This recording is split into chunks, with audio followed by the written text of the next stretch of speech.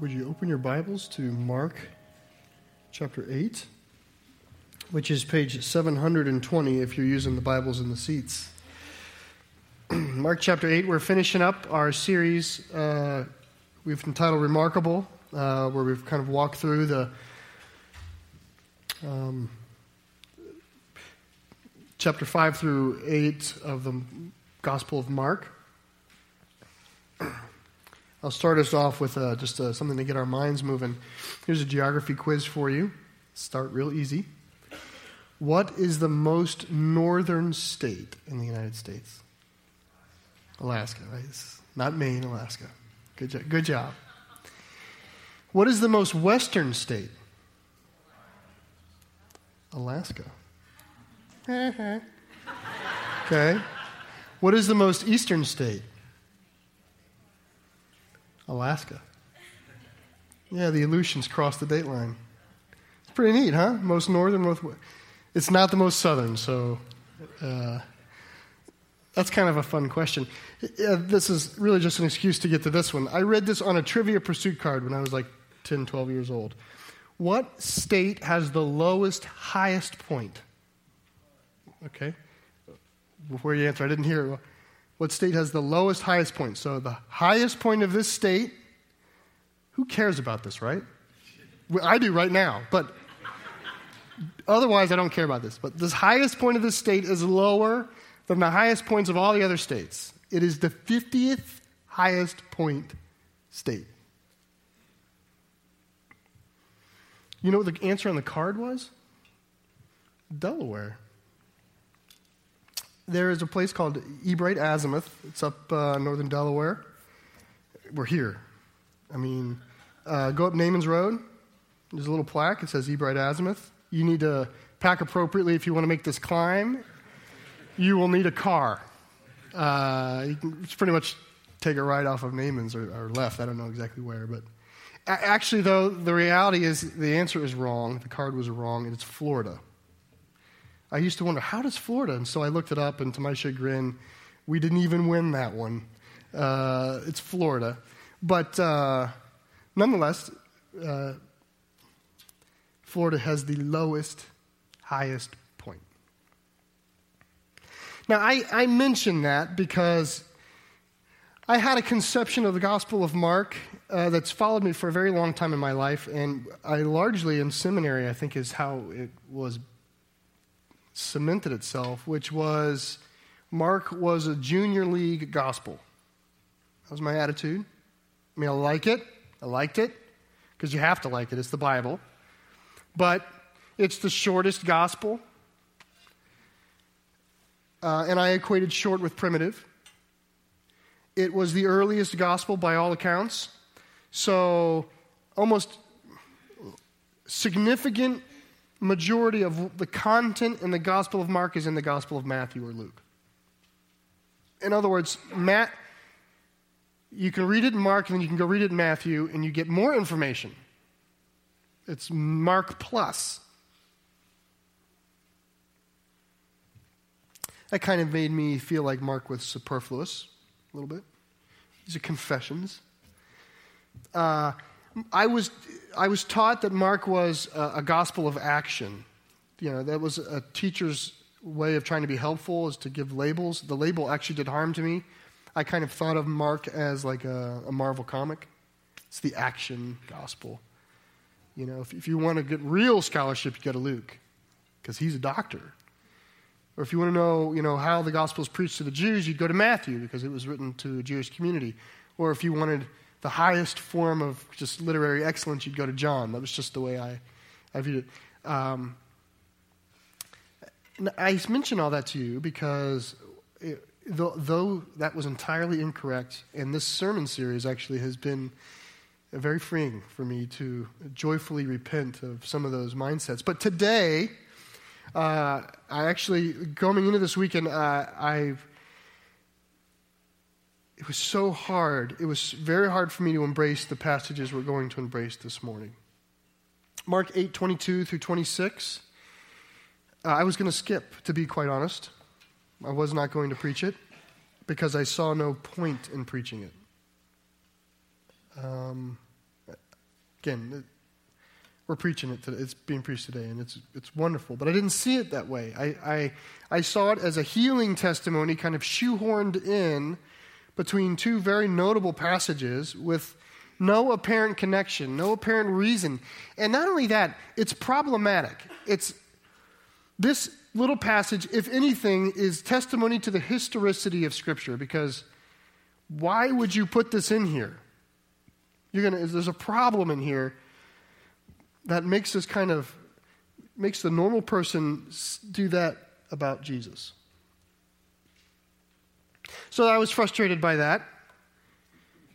And then what follows is one of the high points in the Gospel of Mark. I'd say the second highest, right? It's the second highest point in the climax on the way to the death and resurrection of Christ, which is the climax. But the Peter confessing Christ Jesus as Lord signifies a turning point in this entire book. Up to this point in the book, the Gospel of Mark primarily presents the ministry of Jesus. So the stuff that Jesus did is chapter 8 and earlier. Healings, miracles, all wonders, those sorts of things. That's pretty much 1 through 8. At this point, at Peter's confession that Jesus is the Christ, the gospel shifts to an emphasis on what does that mean. So the first half of Mark, what's been given to us is kind of the evidence about Jesus. And then at last we get an answer about Jesus. This is really the first time it's being dealt with. And then after this is understanding the implications of that. This is a really high point, Mark 8, 27 through 30. And yet, it's 4 verses, and Matthew says more. I mean, those of you who are somewhat familiar with the stories of the Bible, you know the passage in Matthew, not the one in Mark, because Matthew's section's twice as long and says things that we often like to remember. Like this, when Peter says, "You're the Christ, the Son of the living God," Jesus says, "This didn't come from you, Peter." And then he names him Peter at that moment. "And you will be the rock. And on this rock I shall build my church, and the gates of hell shall not prevail against it." You've heard that before? Not Mark, Matthew. This is Peter's gospel, and it's in Matthew.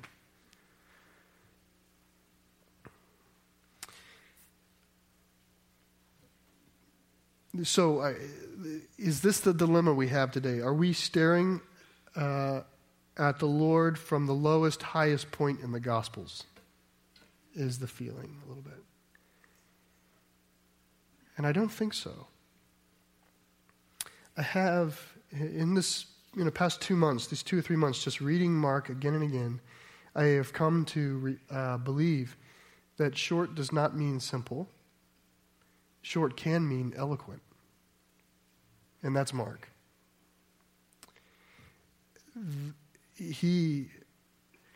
This book is, I'm just saying this if you're going to go back and study, if you arrive in a place in Mark and goes, "Why is that there?" and it jolts you, I am telling you right now, there's something awesome that's hiding in there, and keep studying it.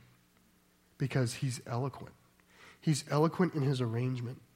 He does not shoehorn anything in. And trusting in that, for 2 weeks now, I've been coming back to this passage that I was not going to preach, and then it's blown up and it's become wonderful. And even so, even if we are staring at the Lord from the lowest, highest point, is there a bad view of God? I don't think so. You know what I mean? If I can see God any which way, I'll count myself fortunate. So, but here, I don't think we are. I think it's a really, Jesus has done a really neat thing, and Mark was good to see it. Let's look at Mark 8, 22 to 26. It says, "And they came to Bethsaida, and some people brought to him a blind man and begged him to touch him. And he took the blind man by the hand and led him out of the village. And when he had spit on his eyes and laid his hands on him, he asked, 'Do you see anything?' And he looked up and said, 'I see people, but they look like trees walking.' Then Jesus laid his hands on his eyes again.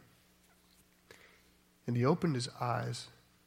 His sight was restored, and he saw everything clearly. And he sent him to his home, saying, "Do not even enter the village." Now, the story here is, it feels initially pretty independent from anything around it, and it's pretty pretty unremarkable in the fact that we really haven't seen, that we're not seeing anything new. Jesus has healed before, and he's done a lot. By the time we're in Mark 8, Jesus has done a lot bigger things a lot more times than this. I mean, we see that he leads them out of the village. I don't know while I don't know exactly why he did that, it's not mysterious to us. It shouldn't be mysterious by this point. There's plenty of reasons why Jesus might have done that. He's already displayed in this gospel a carefulness about not undermining his teaching with miracles. The moment he does miracles, it turns into a mob who wants miracles. So then he has to go from town to town. And so a lot of times he would say, "Don't tell anybody about this," or he would try to do it on the down low or in private so that it wouldn't get in the way of his ministry. That could be the reason. Another reason could be that Bethsaida had no faith. And it's possible that Jesus had shaken the dust of this town off his feet. There's commentary in other Gospels.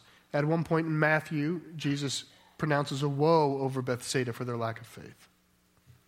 So it's possible that because there's people of faith who bring this man to him, Jesus is going to be generous and heal him, but he is not doing it in that city, that village, because he's no longer doing ministry there.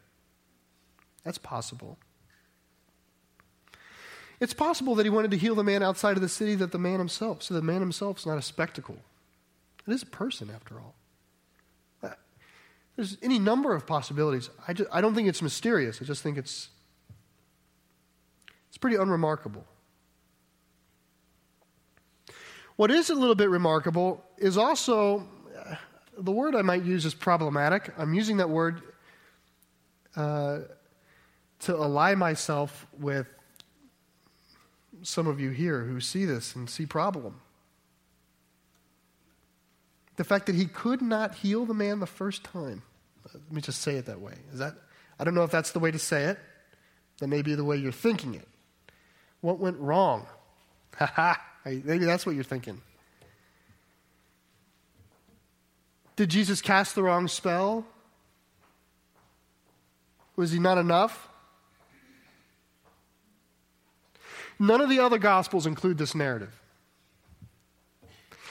All the other Gospels are bigger and have more in them, but they leave this story out.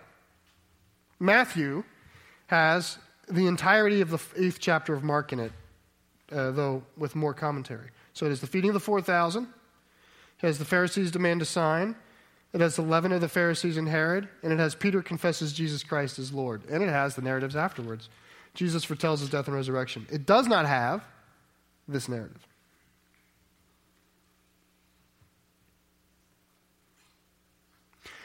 One commentary writer that I read, and I like this guy, but he said clearly this miracle required extra exertion by Jesus. Do you see that? Does Jesus have to really spit the second time? And by the way, the spit, it feels a little strange to us. Saliva was considered to have healing properties, so it was often used in healing. Kind of like if you cut your finger, you stick it in your mouth, right? So it was not that unusual to them, okay? Kind of like anointing a head with oil that had considered to be medicinal in some ways. So it was just part of the culture. Jesus is healing in their language is what's happening, okay? But does he have to really hock a loogie the second time? I mean, where's the exertion? I don't see the exertion.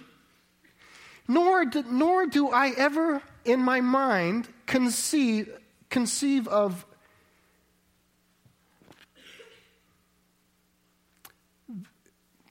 this man's problem. Seems a little unique to me, I guess is what I mean to say. Do you, if you take your glasses off, see trees talking to you? Have you ever gone to Costco or wherever, Pearl Vision, to get your eyes checked, and the optometrist says, here, try these on. How do they work? And you say, well, I really like the frames, but the people look like trees. Have you ever, anything like that? Any kind of substitutionary noun? The person looks like a cash register. The person looks like Monday. Do you ever think to say anything like that? I can think of like 2 or 3 adjectives that I use with the eye doctor. Blurry, fuzzy. I got 2. I mean, this is unique. And to think he's exerting, this exertion, this is speaking about the man who raised Lazarus from the dead with a word. A word. Jesus was asleep in a boat in a storm that was threatening to overturn it. They rouse him and he says, be still. And it calms. That's the same Jesus. The one who multiplied the bread to feed 5,000, did it again to feed 4,000. The one who has healed people from afar without going. Same Jesus. I don't feel like I'm supposed to think that this guy's eyes were worse than that. But we don't understand this guy's eyes. Or Jesus didn't understand them. I think there's 2 problems here. I think there's 2 needs of healing. 2 different problems. I did some homework. I'm not a medical guy. So I stayed in the Holiday Inn, and here's what I learned. That and Wikipedia, that's all you need. Sight is the product of 2 things. The sight that when you and I say we see something, okay, 2 things are actually happening. 1, your eyeball is apprehending the object, okay? So light is reflecting off the object. That light is entering your eye. That eye is accumulating the information and sending it down the optic nerve to the brain, okay? That part is the first step of seeing. The second step of seeing has nothing to do with the eye. It has everything to do with the brain. What does the brain do when it receives that information? How does the brain understand that as any meaningful picture? How does the brain associate that vision with an object? It's an entirely different problem, entirely different physiology. I was curious to know, are there any cases where people see things but cannot associate them with what actually is? There's actually a case, not a case, but a condition. It's called, and I'll only say this once, associative visual agnosia. I'll say it twice. Associative visual agnosia. Like agnostic, someone who cannot associate things they see. And it is often due to brain trauma, like stroke or an accident. There's places in our brain that have categories for visual identification. So sometimes if someone has this condition, an entire category of sight, associational sight, is not available to them. Like faces. They could see faces and not recognize. I don't know who you are, I'm sorry, because that part of their brain is damaged. They can see you, identify you as a person. The moment you would speak, you'd go, oh, Fred, how are you doing? Because the problem is not with the voice and ear. The problem is only with their sight. So they can accumulate enough information through the other tactile, the rest of their sensory system to figure out who you are, but their eyes are not helping. They know you're a person, they just don't know who you are. Or other categories, the animate objects from inanimate objects. They could see a car, not know is it a living thing or a dead thing. Just can't know. Turn the car on, they go, oh, it's a car. Because they hear it. And they smell the exhaust. Now, I'm not, here's a phrase. This is a phrase that I thought was helpful. That condition is called perception stripped of meaning. Failure to register semantic details with an object. Give any meaningful details to the object. Now, I am the last person to diagnose anyone. Never come to me about an illness.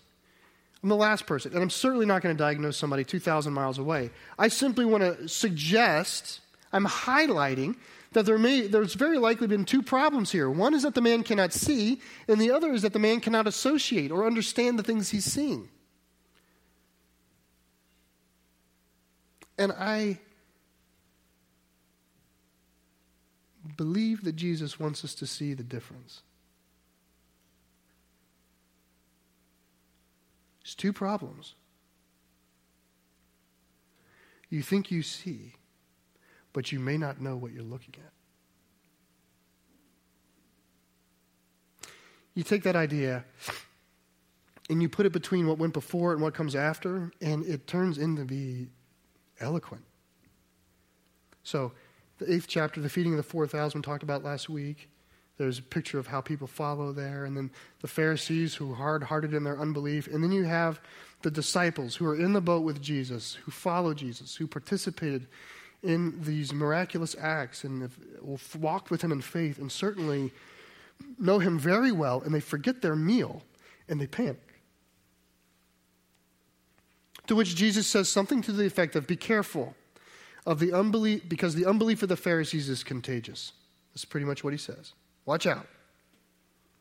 And they don't understand, and they don't get it, and they still are obsessing over this missing food that they're going to go without and what went wrong. To which Jesus says in the 17th verse, why are you discussing the fact that you have no bread? Do you not yet perceive and understand? Having eyes, do you not see? Having ears, do you not hear? Do you not remember? When we fed the 5,000 and we took up the extras, how many baskets did we have left over? And they said 12. And the 4,000, after feeding the 4,000, how many baskets were left over? 7. Do you not yet understand? Do you know who's in the boat with you? You see me, but do you know me? I'm not asking if you can see me, he's saying. I'm asking if you actually know who you're with. They have an associational problem.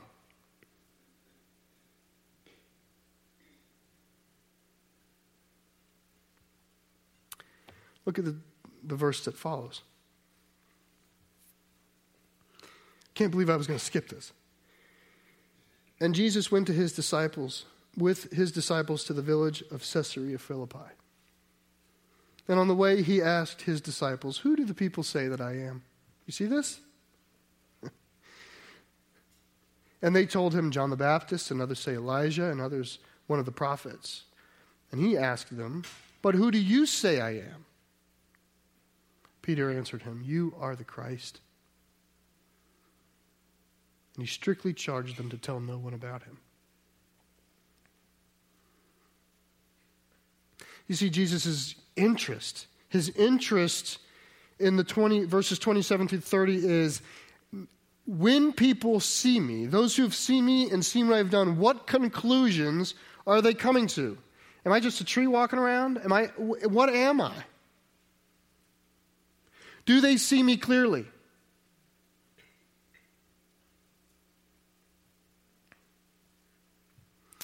In the Gospels, and particularly here in Mark, since we're studying Mark, the subject of who Jesus is has been a conversation of the crowd before. People wonder who he is.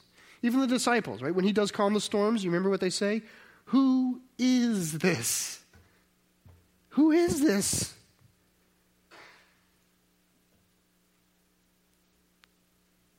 No one has ever, oddly enough, no one has ever recognized him as the Messiah. Did you notice that's not one of the options? Who do the people say that I am? Isn't it a little interesting to you that Messiah is not option 4? Why not? They had, by this point in Jewish history, they had such entrenched notions about what the Messiah. A Messiah is Hebrew. The Greek word is Christ. The English phrase would be the anointed one or the chosen one. So all same idea, okay? By this point in Hebrew tradition, they had such an entrenched notion about what the sent, chosen, anointed one of God would be. They thought he would be this conquering king who would liberate Israel from the control of the empire that would establish him as a physical earthly kingdom. They had grown just caught up in that idea, so much so that they cannot even associate. The average person cannot see Jesus do the things he does and make the right association. What they want from God is not what they've received from God, even though what they've received from God is what they need from God. But they can't see it. With the exception of John the Baptist, and even there I put an asterisk, no one recognizes him as the Messiah during his ministry. The demons do. The people don't. In the first chapter of Mark, Jesus heals a demon-possessed person. You know what the demon says? I know who you are, Holy One of God. After he heals the demoniac, and the demon flees, you know what the people say? What kind of teaching is this? See the difference? Demon says, I know who you are, Holy One of God. And they say, how'd he do that? In the third chapter, Mark accounts for another exorcism of a demon. And the demon there says, you are the Son of God. And in the same narrative, about a little bit down in his ministry, he says he's teaching. His family says to Jesus, you are out of your mind. And the Pharisees in town say, you are a son of the devil. In the fifth chapter of Mark, when Jesus is healing the man from the demon called Legion, the man rushes up before Jesus, bows down. Why does he bow down? And says, what have you to do with me, Son of the Most High God? A little bit later, on the other side of the sea, his hometown says, aren't you just the carpenter, the son of Mary?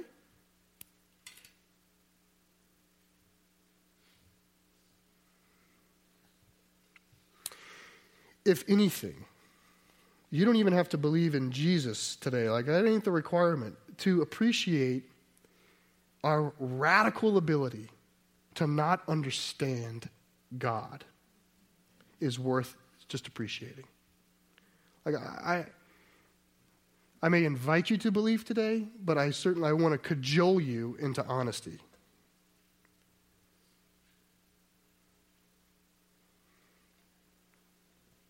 Jesus turns to the apostles and says, well, who do you say that I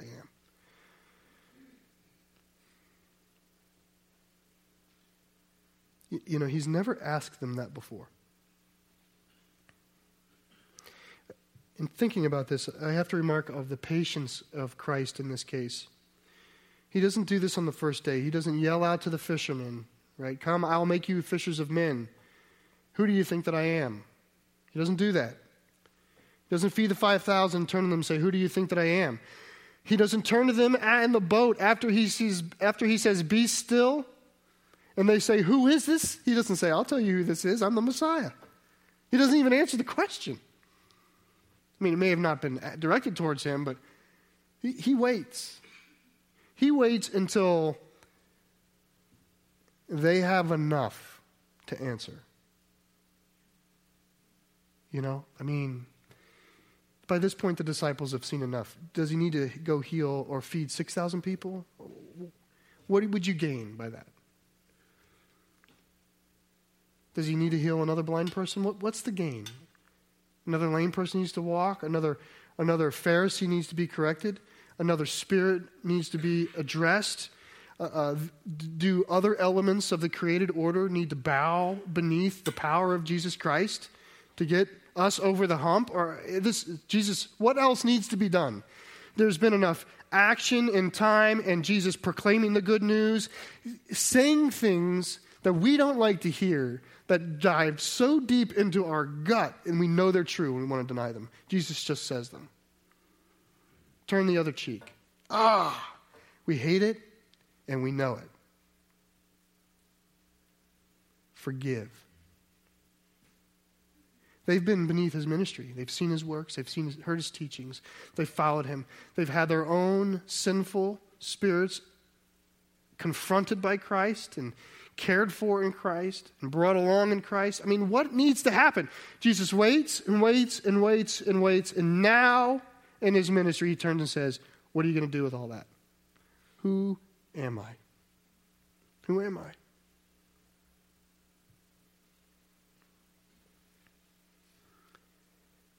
Who is he?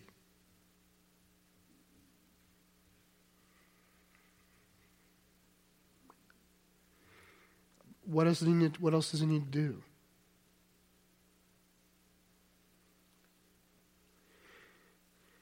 You cannot go to the tomb undecided.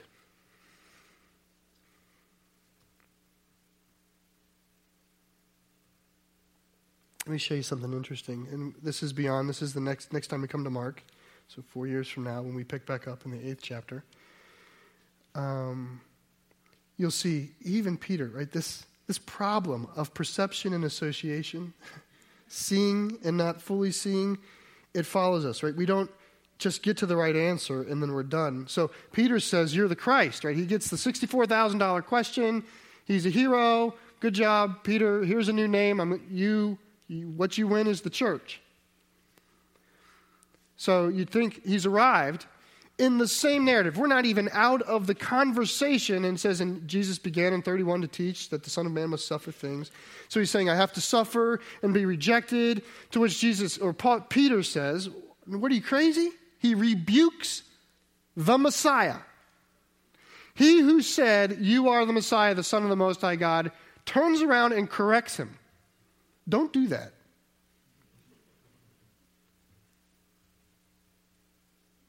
He still doesn't see. Even if you follow Jesus, you may have flannel graphed this story since you were 4 years old. I'm not asking if you know who he is. I'm asking if you know who he is. With this notion in us that there are places in our spirit, places in our soul, that even if he is our Lord and Savior, he may not be Lord of that. He may not be Lord of that. We may have not invited him in there, or we may not have been able to apprehend, conceive that he's Lord of that. Why is it that we who follow the Most High God are anxious people?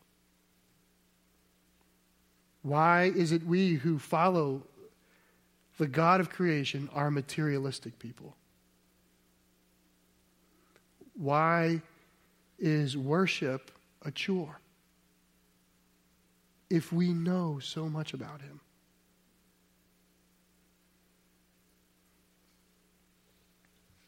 Who is he?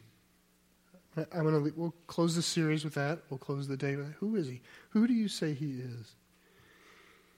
You may know who he is and not want him to be who he is because I want to live this way and he's calling me that way. But it doesn't mean I don't ask you the question.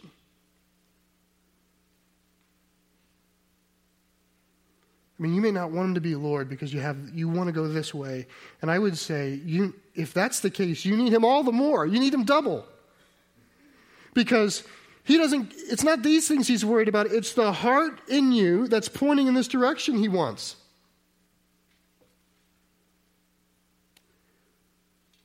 Your prayer should be, Lord, help me to want the right things. Save me from the things I want.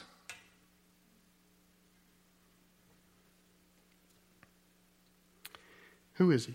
This morning, I'm going to close this in prayer, but this is going to be an invitation.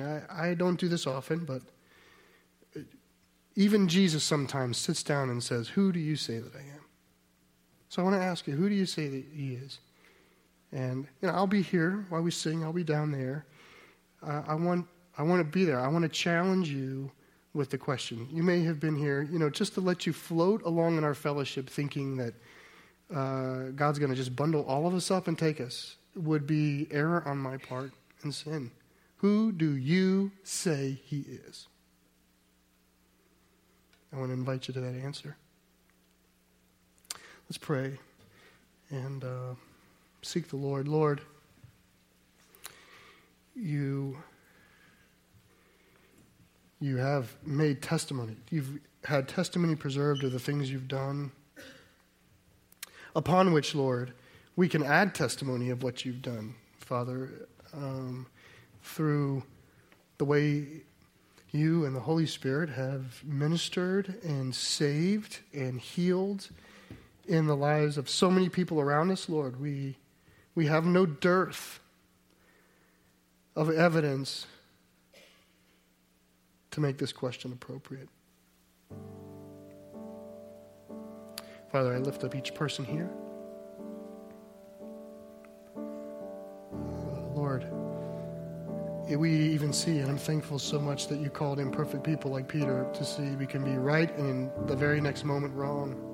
We can be right and still need help. We can pray like the man prayed, Lord, I believe, help my unbelief. But Lord, the question does come to us, who do we say you are? Lord, I pray we would respond